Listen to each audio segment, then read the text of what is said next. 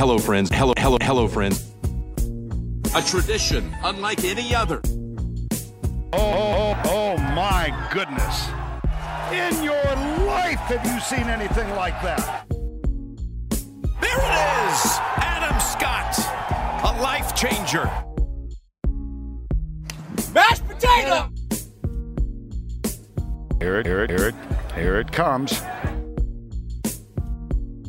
Welcome back to another edition of the 19th Tee podcast. Drew, it's always good to have your company. Very excited to be here, Marshy. Exciting chat coming our listeners' way today, that's for sure. Yeah, this is one I've been really looking forward to. Probably had in the pipeline ever since we had the genesis of the idea to kick off the 19th Tee, let alone had a few episodes under our belt. But it's a man that I know has got some, not just some outstanding stories, but some great insights into how, you know, people like you and I could improve our game. I speak, of course, of strength and conditioning coach. He also goes by exercise scientist and the owner of Winkfit here in Brisbane, Matt Winkley. Winks, welcome to the 19th Tee. Thank you very much, gents. I'm excited to have a chat. Now, one straight off the bat, and admittedly without notice, a three ball is awkward. That's where we find ourselves at the moment, Winks. So if you were to choose a fourth, if you had your pick of a fourth ball, who would be joining you on the tee? Ooh, any stipulations around that? Living? No stipulations dead? at all, my friend. We draw a great crowd at the 19th Tee, so I'm sure anyone would be happy to join you. Oh, mate, I tell you, it's tough to go past Tiger, really, isn't it? I mean, I've been privileged enough to stand about 6 foot away from him for about 40 minutes on the range and just kind of, you know, try and pick my floor up off the floor watching that. So it'd be awesome to play 18 with him. Let me tell you, it's probably pretty cliche, but I think as golfers we can all respect what he does out on the course. Cliches are welcome here, Winks, because I think both Rick would be more than welcome, not only on a tee but on this program. Absolutely. Yeah, for sure. So if you tune in as you prepare for the President's Cup, Tiger, feel free to drop us a line, the 19th Tee at gmail.com. Slip into our DMs, Tiger. Winks, obviously, the Winkfit brand is synonymous with people looking to better their fitness here in Brisbane, particularly in the northwestern suburb. I'm curious to know how you made the jump from being somebody that people in Brisbane trust to look after their body to making the jump to travelling as part of PGA Tour teams. What to you being able to marry up, your passion for golf, but also your profession as a strength and conditioning coach? Yeah, fair. I am actually probably I was a late bloomer or a late adopter of golf, I guess. I didn't touch a club until I was 19. So that's only 11, 12 years ago. And it essentially, a mate of mine was not a great golfer by any means, but he was a keen golfer and wanted someone to play with. So for my birthday, he bought me a set of these filthy little top flights, just a cheap little set. And he's like, right, the only stipulation is you got to come play with me. And I was like, mate, I'm in, let's do it. So we spent, kind of every Saturday, second Saturday, getting on the council courses or anywhere that wasn't a private club and playing. And I just got the bug. I love so many things about it. You can never really conquer it. So it's always just a work in progress. And from there, I was obviously lucky enough to have my degree in the exercise side of it and the physical kind of adaptations. And so I started tinkering with myself and working on bits and pieces, looking at how I could improve my own game. And, turns out I quite enjoy that. And I think that when you really have a passion for something and enjoy it and love it, that kind of exudes and other people pick that up and they go, oh, this is pretty cool. Like you've got a guy who, hits the ball decently, but also understands the physical side of it and kind of can match them up. So that's kind of, I guess, why guys in that golfing world turn to me and ask them or ask me to help them out. Now, the Winkfit brand is pretty synonymous with the northern and northwestern suburbs of Brisbane. If you're anyone trying to make yourself aesthetically more pleasing, you're doing it so at Winkfit here in Brisbane. But I'm curious as to know, how did you take, your ethos and turn it into two players? Because obviously you've spent some time in the past with some some relatively household names here in Australian golf, the likes of Cameron Smith, Lucas Herbert, being in their team full time. So how did you make the jump from someone who, was beginning to get a name for himself to understand the mechanical and the physical aspects, as you said, of the golfing body to, making your way into the Yeah, basically, most of my role early on in my career, I should say, rather than role, is that kind of sports background. So whether it might be rugby or athletics or just doing some stuff in the gym with the guys. So I tend to take that athletic approach with the general population in the gym. So when these guys kind of came and asked for a bit of help, it wasn't too much of a jump to go back to what I was doing with that athletic population of that high-end stuff. However, it just tends to be a little bit more daunting, I guess, when all of your decisions directly influence what you might have a $3, $4, $5, $6, $10 million athlete, and you're directly responsible for their physical capabilities and whether or not they're injured or things like that. So you really have to know kind of what you're putting in your programs and why you're putting them in there, and look at your risk and reward ratios. And in terms of your role in a tour team, what does that look like when you're going on the road with these players day to day? What is it that you're helping them with? It basically a bit of everything. Majority is we're looking obviously at the gym stuff. So okay, we're looking at a full program for the year. What weeks are we really trying to target? Okay, we've got a big travel block here. How are we going to manage that?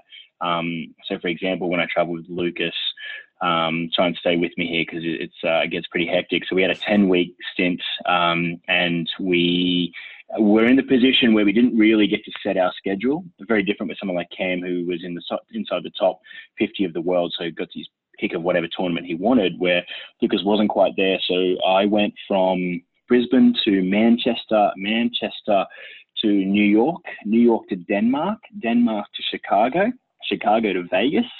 We drove to LA and then flew LA to Berlin. Berlin went back to London to Ireland to Scotland, and then I came home. So the only reason I identify that is because trying to manage jumping the timeline that many times with an athlete and trying to keep them fresh for these big tournaments can be quite a challenge. So sometimes I get a say in the schedule. Other times I don't get a say because it's just you got to play what you got to play. So from that, we look at our sleep protocols as well, what we call sleep hygiene, what hotel rooms we're looking at, what we need in these hotel rooms. Are we on a bunch of electronics before we go to sleep? Look at our food as well, not only pre-round, but during the round, post-round. Is it particularly hot? Do we need to get a lot more hydration in? Do we need to get in the pool and do a bunch of recovery stuff? Daily massages are right up there with these guys. They like to feel long and loose and limber, and most of them do that with a little massage every now and then. So it's kind of all-encompassing, really. What sort of frequent flyer miles are you racking up there, Winks? It must be you'd be going okay, I suggest. Yeah, it just means you spend too much time in airports, though, mate. That's really all it means. No, take us through a standard playing day. Obviously, you've spoken a little bit about getting to tournaments and everything that goes into it. But say first day of a tournament on a Thursday, what does that day from start to finish typically look like? Okay, to kind of answer that, we'd probably dial back a little bit and start with Monday. So generally, we're either getting into a tournament Sunday night or perhaps Monday morning, depending on where we're coming from and what the schedule is for that week. If it's been a decent travel day or we're coming off a big week prior, so I always test my guys, and we're testing their neural excitability, essentially. So how much force they can produce. So for example, if they've had a playoff on a Sunday and they're just mentally drained, I'll test them and I go, look, listen, there's no point flogging a dead horse here. You're not moving that well. Let's just do a bit more mobility. We won't really do too much on a Monday. Have the day off, have a rest day. So if that happens, then I've got to squeeze my gym sessions in later in the week. So it's always, you can have the best plan laid out and it never seems to to go exactly how you think. So you've always got to be adapting on the fly on a weekly basis, a daily and a weekly basis. So we might get a session, a gym session on Tuesday. Then if your players, I don't want to say ranked too highly or is desired, essentially they'll play in the Pro-Am. So then you got to wait till Monday night or Tuesday to find out when you're playing in the Pro-Am. So it could be morning or afternoon. So you can't plan what time you're going to do gym depending on that. So that changes. Then obviously you don't find out until Tuesday night when you're teeing off. You might get an early one on Thursday. You might get a late one. If it's a late tee off on Thursday, we won't do any gym prior. We'll basically just turn up to the course and go from there. Then if you go the opposite, if you get an early Thursday, then you might do some gym on Thursday afternoon. But you've got to keep in mind, you've got a short turnaround and you've got to play Friday morning. So once you've got that in place, going now to turning up on the actual day, most people will sit around that 2-hour mark before tee off. That's when we arrive at the course. So we arrive, if I use Cam for an example, it's 2 hours prior. We come in, depending, again, morning or afternoon, he might go and have some breakfast. I'll go and have a look in the locker, make sure we've got what we need, grab the stuff out of the locker, set up there with the warm-up stuff. He'll come in, we'll do 30 minutes of warm-up, a lot of partner-assisted stuff, a lot of firing up. He goes, oh, man, I'm sore here, I'm tight here, I just feel like I'm not really moving too much. It might just be, mate, it's a big tournament, let's just get you fired up, let's just get you moving, let's get some power production, let's go. He might say, mate, I'm flat to the wall. And it's like, okay, well, again, let's dial it back a little bit. Let's just get through what we can. He's been sick a couple of times. So, you just got to adapt with that when you go. Then once the warm-up's basically done, he'll head out and mark his balls and have a bit of a putt and go to the range, hit stuff on the range, which I'm watching, but I'm not necessarily an active part. I very much stay in my lane. I like to play golf, but I'm not at the level where I'm telling guys inside the top 100 how they should be moving swing capabilities. Back yourself, mate. Get pretty antsy. Yeah.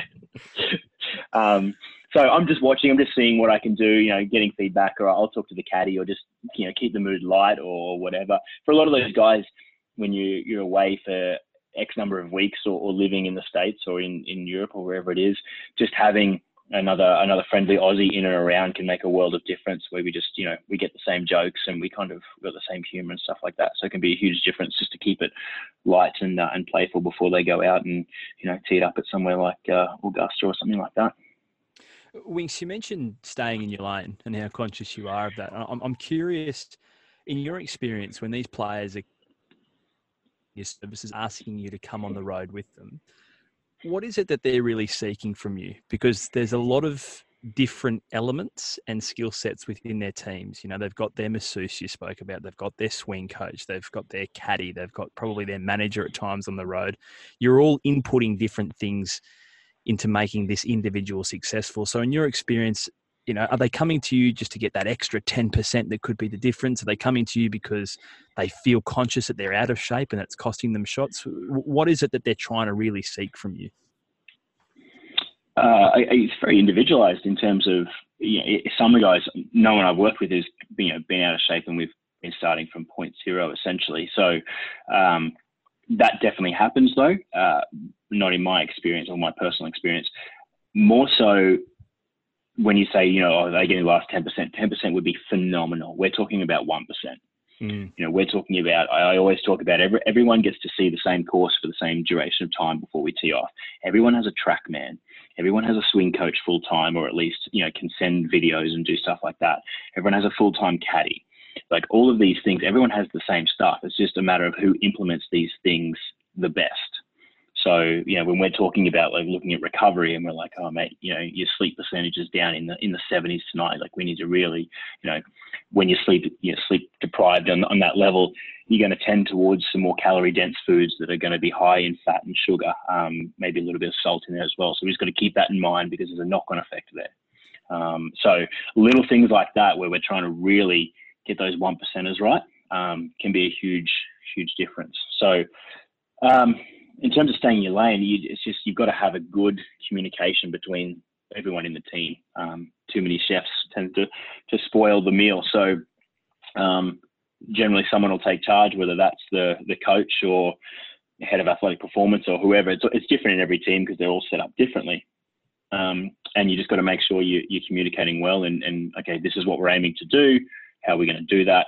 And don't be afraid to go put your hand up and go, mate, that's not my area of expertise. So handball it on to whoever it is rather than trying to be the hero and do it from there. So from my perspective, they come to me because they want to remain injury free or even rehab an injury, depending on where they're at. Generally get stronger. So that way their force goes up and they can hit the ball a little bit further because, an extra 1 or 2% on those drives means you're coming in with the club less. Then your proximity to pin goes down. I think the make percentage on tour from 10 foot is like 43% or something like that. So, we're talking about every foot further from the pin you are, then you're less likely to make those putts, and they could be a real difference between keeping your card or not, or even winning a tournament or not. And just in terms of the dynamic of the team, I mean, you mentioned that insane travel schedule you had with Lucas earlier in the year, and whether or not you're always all there or members of the team are dropping in and out, but you're in each other's pockets for an awfully long time. So what's the dynamic like when it's not always centered around golf? You're in the hotels together, you're trying to kill time together, you're out, trying to, find some entertainment together. What's that dynamic like amongst a touring team when you're on the road for so long? Very different between teams. People have different ways of doing different things, and you got to have a thick skin, or at least understand that everyone's in the same boat. So when someone turns around and goes, "Hey, I just want to do my own thing tonight," or "No, you guys go," like you just leave it. You don't pressure them. You don't they obviously just need some space. And particularly you're traveling with a team where people have got girlfriends and wives and they haven't seen them for 10 weeks. And it's just like, mate, I just want to sit on FaceTime for an hour or something like that. I'm not interested in having dinner with the team tonight. And you don't take that to heart. You just got to understand that that's part of that. And if we're going to stay in each other's pockets for that duration of time, you have to have that separation. So, you tend to, sometimes you splinter off. I get on well with most of the caddies. They're a really interesting bunch of people. So I find them quite fun to hang out with. So, most of those guys will have a beer post round or something like that. So you can always just go in and sit down and have a chat and just kind of get away from the players themselves, and not kind of be in each other's pockets and stress that professionalism, I guess, from that aspect. But every team's different depending on, whether or not the caddy is the best friend of the player, or it's a professional relationship completely, or there'd be 1,000 different ways to set it up on the PGA Tour, or any tour for that matter. Wings, I was doing a bit of research by stalking you on Instagram today. Did I see the first for everything?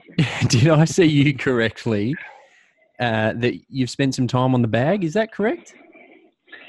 I've done bits and pieces. So I can't remember what year it was. Maybe 2015. The Aussie PGA at the first year where they played at the Royal Pines.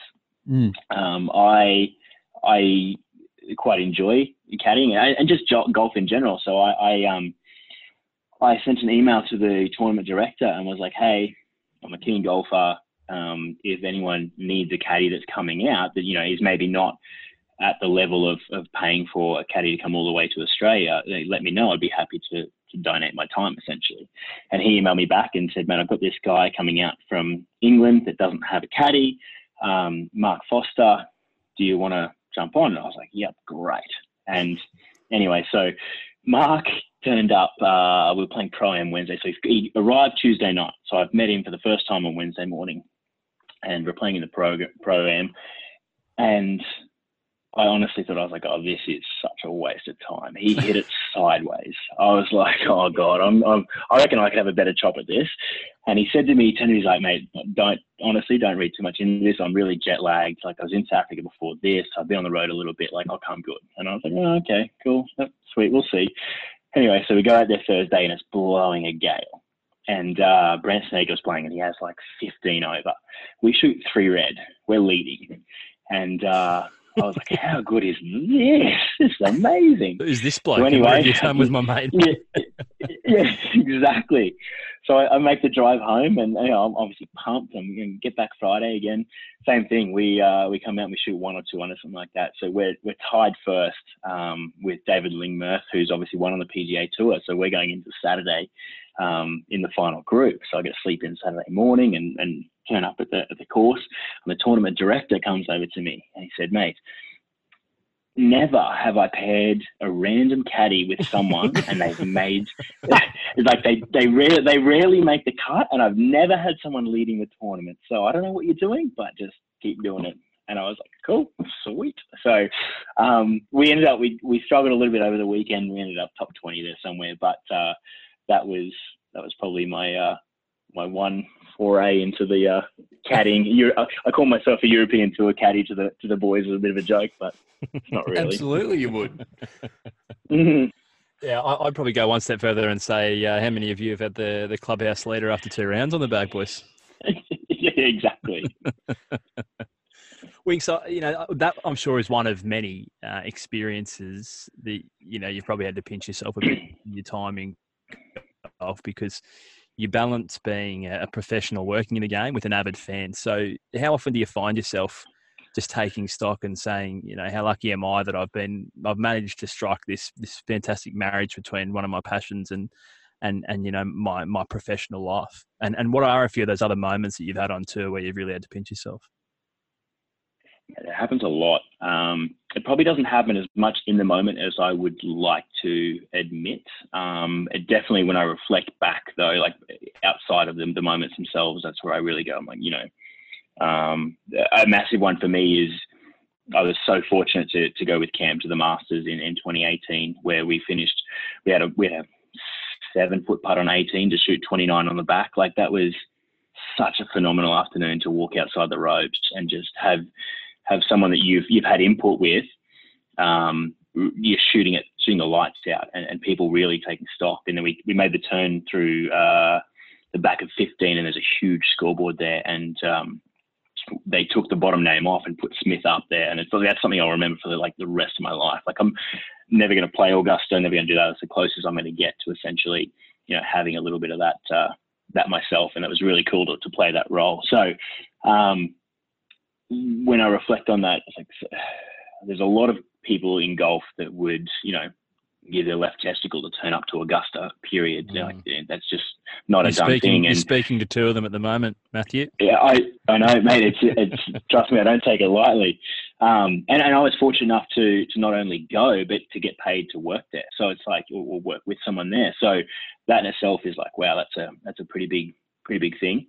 And then, as I mentioned earlier on, a couple of times I've been on the range when Tiger's been there, and then that's been cool. He's not going to play forever, and there's going to be people that are going to have to read about how good he was and how they talk about this and that and how hard he goes to the ball and whatever. But, I'll be able to tell my grandkids that, I stood, 4, 6, 5 feet away, whatever it is, and watched him hit these balls, and that's not lost on me either.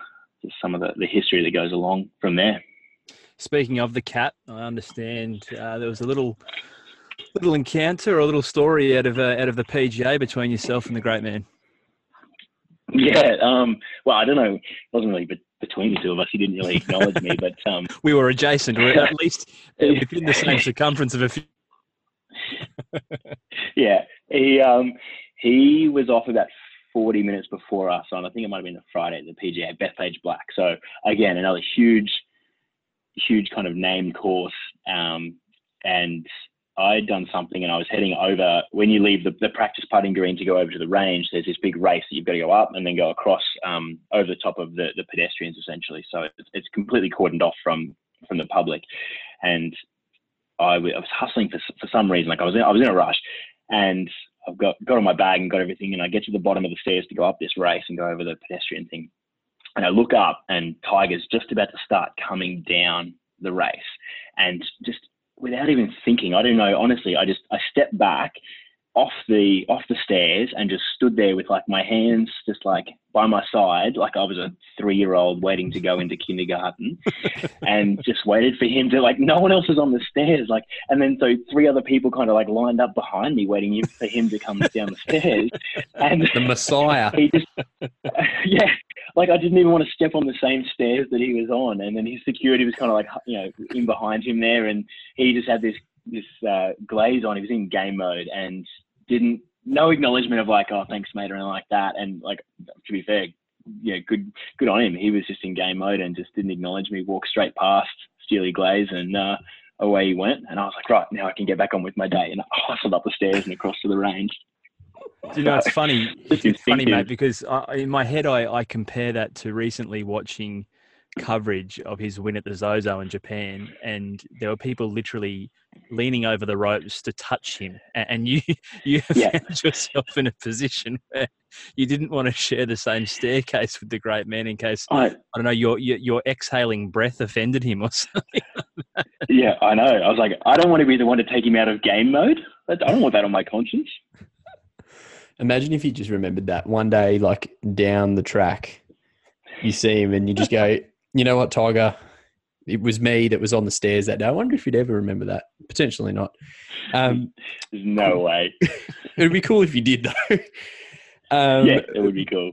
Moving on to some of the sort of the themes around the PGA Tour at the moment, we saw Bryson DeChambeau take some time off to bulk up. That's exactly what he said he was going to do. He didn't play many events in the fall. How much of it is I suppose, becoming more prevalent on the PGA and in other tours around the world? How much of a theme is it becoming around strength and conditioning and bulking up, I suppose, to hit the ball further and be more limber and have a greater range of motion and all those sort of things that come from programs like yours? Yeah, it's certainly becoming more and more. Golf is inherently seen as a non-athletic sport, really. And I think that's led by a lot of your general, your CEO type guys who play golf and aren't that athletic and sit at a desk all day and then come out and play. But realistically, when we look at that top end, or even at the bottom end, it's a very athletic sport. From even the warm-ups through to, okay, well, how are you going to hit the ball further? So you want more force, and more force equals mass times acceleration. So either you've got to accelerate faster, or you've got to have a greater mass behind that, behind the club, which is then obviously the club head, and then transferring into ball speed rather. So yeah, there's only a certain number of things you can do to influence that. So if you've maxed a couple of them out, you get guys like, Bryson may not be able to swing the club or accelerate the club any faster. So he's gone, well, the easiest thing for me is to try and stack on 2-3 kilos of muscle in the right places, and that's going to help me really increase my force and then get the ball out there a little bit further, as we spoke about. And a lot of the guys you look at, whether it's Brooks or DJ or Rory or Jace or Tiger, they'd much rather come out of the rough with a wedge than more often than not the middle of the fairway with a 7-iron. It's just the closer you are to the pin. The closer you are to the pin, the closer you're going to get that ball for that second shot. From what the stats tell us. So getting that distance out there, I can't recommend highly enough to try and get that up for everyone, all golfers. And then you can kind of, I always say that it's my job to make you hit the ball a long way. Where you hit it, that's a coach's job. So you get the power up, and then they can straighten you out. All care, no responsibility. I'm just going to go long. I'm not going to direct you. I'm just going to get it out there. Yeah, exactly. You've obviously been watching me play. Winks, one of the things I love most about the game is it's not prohibitive in terms of size or shape. There are golfers of all different descriptions. You have worked with many of them, from those on the PGA Tour to those who walk into Winkfit and want to improve, their pennant round or just their comp round on a Saturday morning. Whilst that might be the case, I'm wondering, in your opinion, is there a more preferable size or shape than others for golfers? And do you find that people try to model themselves on certain body shapes and sizes as opposed to, say, certain swings? That's a really good question. And it's something that I have learned over the last kind of 2 or 3 years being at that top end, being exposed to that top end. I used to think, Adam Scott's constantly touted as like, that's the way you want to set up and look at these angles and this and that. And that's right. Like, he's got amazing angles, but the guy's also an athletic freak. So trying to get there is just not going to be realistic for some people. But in saying that, if I could say to someone, listen, you're going to look and swing it like Mark Leisham, but you're going to make $25 million US. Are you happy with that? Yes, please. So yeah, exactly. So the more time I spend at that top end, the less I find that there is this ideal approach or ideal swing or ideal body shape. The more I'm exposed to people like Matt Wolf or Jim Furyk or whoever you want to pick, there's 1,000 different ways to get it. Most of them have something in common where they return that club face square, or they at least set up fairly neutral as well. But I think you can definitely, there's some risk reward there, and nothing's free. So it's like when I look at a player and they go, hey, I want to achieve this, we go, okay, well, realistically, what's it going to take to get there? Because while we're focusing on that, we can't be doing X. So is this the most important thing, or can we be redistributing our concentration to something else and have a better outcome in the long run? So I'm more and more coming around to the fact that biomechanically there is some things that you definitely want to do, but outside of that, for the most part, it's just like whatever works for you. Guys, well, mostly amateurs and Saturday hackers like myself, we're very, very quick to spend big money on new clubs, new irons, wedges, drivers, when a lot of the time it's to do with our range of motion, it's to do with our movement, obviously it's to do with our swing, and we all put off golf lessons. But does it frustrate you, or perhaps frustrate's not the right word, but does it frustrate you when you see blokes going out spending $800 on a new driver when they could, come and see blokes like yourself to make some major improvements that are going to be quite significant to their game?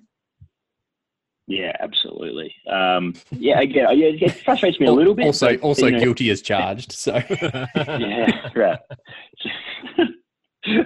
I play with guys every week, and I just look at some of these swings, and obviously don't say anything. You don't want to be that bloke, but you're just going, okay, well, I can literally see this is what's limiting factor here and here, and if we did some of that, and in my head, I'm just constantly going through it and looking at those kind of identifying factors. I just wish if I could just teach everyone one thing. It's just like technology is not going to be able to overpower what the body can't do. Like, if you physically can't get into a good position, it doesn't matter how new your driver is or how hot the face is or twist face or whatever shaft you've got in it, it's just not going to be able to do it. So you're going to be left with the same crappy patterns, and again, the biomechanics are going to kick in, and if that face is closed, but you're coming over the top of it, and you're going to get that, what we call that old man cut, where you get that really hard left to right. A lot of that is a lot to do with your hip mobility, and the same thing that kind of goes hand in hand with you get a little bit of lower back pain, then generally your hips have lost some mobility from there. So, I would love for people to kind of realize that that $800 that they're going to spend on the new Tidy or Callaway or whatever it is, that would be way, way, way better if you spent it on someone like me and said, right, you got $800, that's all I've got. What can I teach you in that so you can go and be somewhat self-sufficient? Or is $800, go to any golf coach and say, I've got $800, what can you do me for? And turn that into the process you want to go, or the way you want to go, rather than trying to buy new stuff.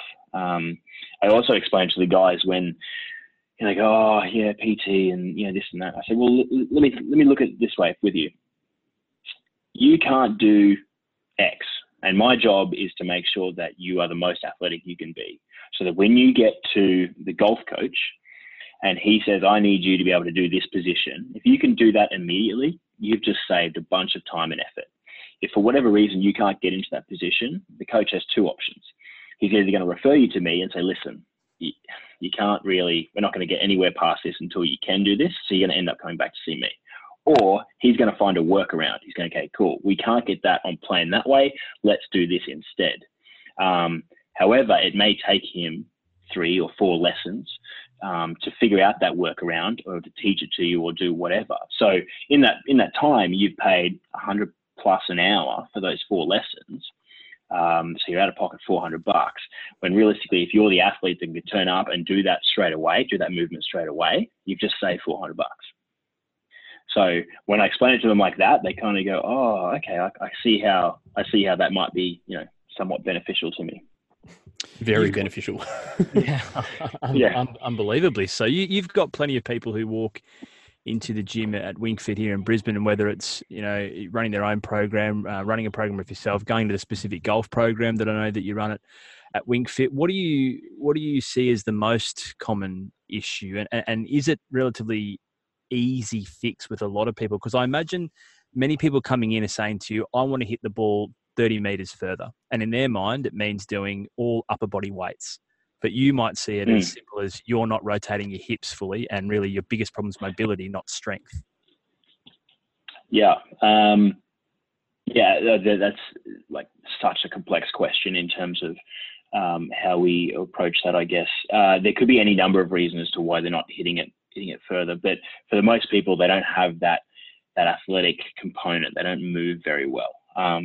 They've been sitting at a desk for 30 years or 40 years, and they've really let that kind of athletic just leak out of them. So getting them a lot of awareness of their proprioception of, okay, what's their spine doing? Like, I go, I need you to, extend or flex the spine. And they go, what do you mean? Like this? I'm like, no, like that's, so we go through that type of stuff, and then we start to add the rotation aspect to it. And it's like, okay, can you separate your hips from your upper body? So, I'm working with, and this is what I mean by going back to those 1%ers. Like, I've got a 17-year-old girl at the moment who plays off +4, and her coach was like, she can't separate her upper body from her lower body. And when I tell people that, they go, what do you mean? She's off +4. She obviously has a pretty good job. She's does, relative to the rest of us hackers, she's great. But at that 1% level, she's definitely got more room to improve. So that's where we're kind of looking at. And you got to remember, the golf is a game of literal millimeters. So when we're talking about, okay, a degree open, a degree closed on that club face, which is obviously influenced by the body. So what are the hips doing? Do you have that extra 5 degrees of hip range that you need? Okay, no, well then that's why we're doing this, do that. So I've been lucky enough to, obviously with the amount of flights we went over before, you're sitting beside coaches, you've got an opportunity to really think of some in-depth questions and go, right, if I do this, I do that, how does that affect the swing? And they go, well, and they can kind of talk through that knock-on effect, which is very, very helpful when you're looking at, okay, well, if I do this, what am I expecting to see in the swing? So, for example, here's a cool little story. I've got one of the guys I've been working with about 18 months now, and genuine, just weekend warrior, works Monday to Friday, doesn't play during the week, gets out on a Saturday, Sunday if he can, plays off anywhere between 11 to 14. I got a text the other day, he had square off the stick. And like we've been doing a lot of work with just, he had no idea how to he gets that real slidey hip thing, which then he kind of pulls on the handle and leaves the club face open and hits these weak little cuts. So we've been working on a lot more of extending that left leg and letting that club face square up and stop trying to control the face. And that's all a byproduct of what the body does, because the body controls the club, or influences the club, I should say, which is something I picked up from Scotty Cameron. So, if the body's not set up or working in tune, it doesn't matter. Like, it's just going to influence that club, and it's probably going to be negative. So that's phenomenal for me to have a guy, as golfers, we all love to go, imagine if we could just shoot, this and that. And he didn't do it. He did, I think it was like 14 pars, a double, a bogey, and 3 birds, or something like that. And so there was plenty of color on the scorecard, but that's something he's super proud of and will tell people for a long time. Any plans to open up a centre here in Perth, mate? Because it sounds like I could probably do with a bit of work here, mate. Do you teach over FaceTime, mate? Yeah. One day. Might have to move to Brisbane. No plans. I quite like having just the one facility and trying to, make that. I don't feel like I've got that one completely optimized yet. So I quite like the fact of just pouring all my time and effort into that. And if I get the opportunity to do a little bit of a travel, see the world and get paid for it, then that's a pure bonus. What about, you were talking about the weekend warriors there, and that's probably where we fit into that sort of category. What is there, without giving too much away, because we obviously want people to head down to Winkfit and check out your programs, what is there some little sort of techniques that we as weekend warriors can do each night? Maybe it's 5-10 minutes worth of stretching, or is there little things that we can do at home as weekend warriors that are going to see gradual improvements in our range of motion and ultimately in our game? Yeah, absolutely. It's a tough one to answer over the phone without actually demoing to people. From there, what I do have, we're in the midst of redeveloping our website at the moment, and part of that redevelopment we'll have, I've got a little ebook, it's like a little 10-page thing with some mobility bits and pieces that people can jump on and do them on a daily basis or a semi-daily basis, however they choose to do it. But that's probably the first port of call I would suggest. Mind you, there's plenty of people on Instagram or bits and pieces that you'll be able to pick up tips from as well, and physically be able to look at what's going on rather than me blabbing on over whether in their cars or at home or whatever. Now, Winks, we've spoken a lot, as I mentioned, and Drews has mentioned, and hopefully people do, particularly if they are in Brisbane, take a look into Winkfit, because you do an outstanding job down there with you and your team. But I understand there's a little bit of a new venture coming along that is specifically tailored towards the golfing audience. Tell us a little bit about Gym to Green. Yeah, that's something that I hadn't really come about. I was chatting to a mate one day about he's very good. He's got a social media company and does a lot with he's got some fashion stuff as well, and he's an avid golfer, plays off 7, loves it.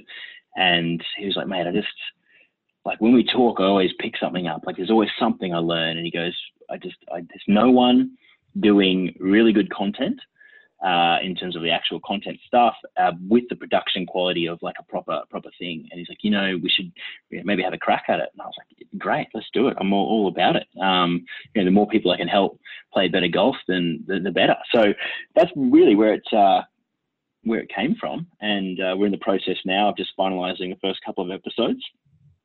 We have an Instagram, Gym to Green, which is up and running. I don't think there's too much on there at the moment, but that's definitely a space to watch. This thing's going to be cool. We've got some really cool topics coming out, and they're going to be super digestible. I think 10, 12-minute type blocks, even less for the first couple as we go. And we're going to cover all the stuff we've spoken about today, essentially, tying in those knock-on effects of, okay, if you do this, or if you struggle with this, there's a good chance that your body's not doing this. How do you fix it? Or here's how you go about it, and go from there. So I'm excited to actually not so much to get in front of the camera. It's kind of quite intimidating, but I'm not quite as good as you boys. But I was just going to say, I'm sure if you hit KM up, he'll absolutely jump at the chance to get in front of the camera. I might be able to find some spare time. There it maybe. is. There we go. There it is. I knew it had come out. So yeah, that's something we're kind of just doing in the as a little offshoot, a little side project, which has been quite a lot of fun. Winks, last question from me, because you've been fantastic with your time. Most blokes kind of rock up before a round, whether they're playing 9 or 18, maybe half an hour before they go and hit 20 or 30 balls at the range and have a couple of practice swings, maybe a putt and a chip if there's time, and then they get out there and just start swinging and play their round. Is there any sort of little tips that you can perhaps leave us with, I suppose, aside from hitting range balls before a round that might help us warm up better, if that's for a lack of a term? Absolutely. There's very few people that warm up efficiently or properly before. They generally just go and hit some nuggets and say, oh yeah, I'm feeling all right. I'm just kind of going from there. But the issue is you're going to hit balls. It doesn't matter whether it's on the range or on the first tee. You're still swinging cold. So most people will roll out of their car, grab their bag, they go straight to the first tee, or whether it's the range or whatever. I've seen a lot of people pull driver out of the bag and try and swing at literally 100 miles an hour. And that it's just a recipe for disaster, particularly if you've got, some tight spots, some little adhesions, and you're not moving freely. Something's going to go. It may not be today, but it could be, the next time you come out, and then suddenly they can't play for however long, and it kind of weighs on their mind. So that's a big aspect. I think you're seeing a swing or a change towards. I know the fact that my club, the Brisbane Golf Club, we've got a movement space in there that I've set up. I know there's more clubs in and around Australia that are adding these little places that are either designated stretching areas or little gyms or bits and pieces where people can go in and actually do those activation things. So it's just a matter now of teaching. I don't want to be too harsh to that older generation, those baby boomers who haven't been warming up for the last 30 years and tend to be a little stuck in their ways, perhaps. Teaching them that there is a better way to do it, or a different way to do it, and it can have a huge difference, not only from an injury aspect in keeping you injury free, but you might find the fairway on the first rather than off in the right trees because you can't get those hips moving, or you end up making double on the first, and I always do this, and then you're battling the mind game. Golf is hard enough as it is. We don't need to be adding any extra mental stress to it. So going back to the question, glutes is a big one for me. I try and make sure we get them. They're the epicenter of our power. They control our lower back as well, and a lot of those swing mechanics come from the glutes. So if they're locked up and not moving, then generally you'll get a little bit of upper body disconnect. The arms might disconnect. They start to come over the top, you close club face, and then it's anyone's guess from there. So from that perspective, glutes are huge. A little bit of thoracic stuff as well. So making sure you can rotate left and right. Golf is inherently one-sided, so ipsilateral. Basically we want to try and warm that up and get them going from there. Some other bits and pieces around, but again, hard to really describe them without having someone in front of me, or at least a camera in front of me to demo all these things. Well, I'm heading out tomorrow morning, Winks, and I may spend, let's say, 2.5 minutes of my 7 minutes between car to first tee doing some of those things. And I may potentially find the fringe of the fairway as opposed to the depth of the trees off the first tee. Me too. I'm playing in the morning as well, so I'll be a couple of minutes of stretching just for you, Winks. I'll think of you when I'm doing it.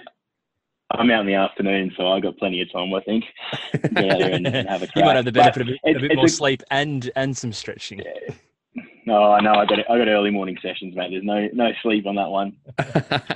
It is a cool little experiment, though. I have got people before, I say, okay, what do you normally do for a warm-up? And they go, well, I go and hit a small bucket. Okay, we're going to scrap that idea for the next 2 weeks. And they go, oh, I don't know about that. And I was like, listen, just here's the warm-up. Here's what I want you to do. You can still chip and putt.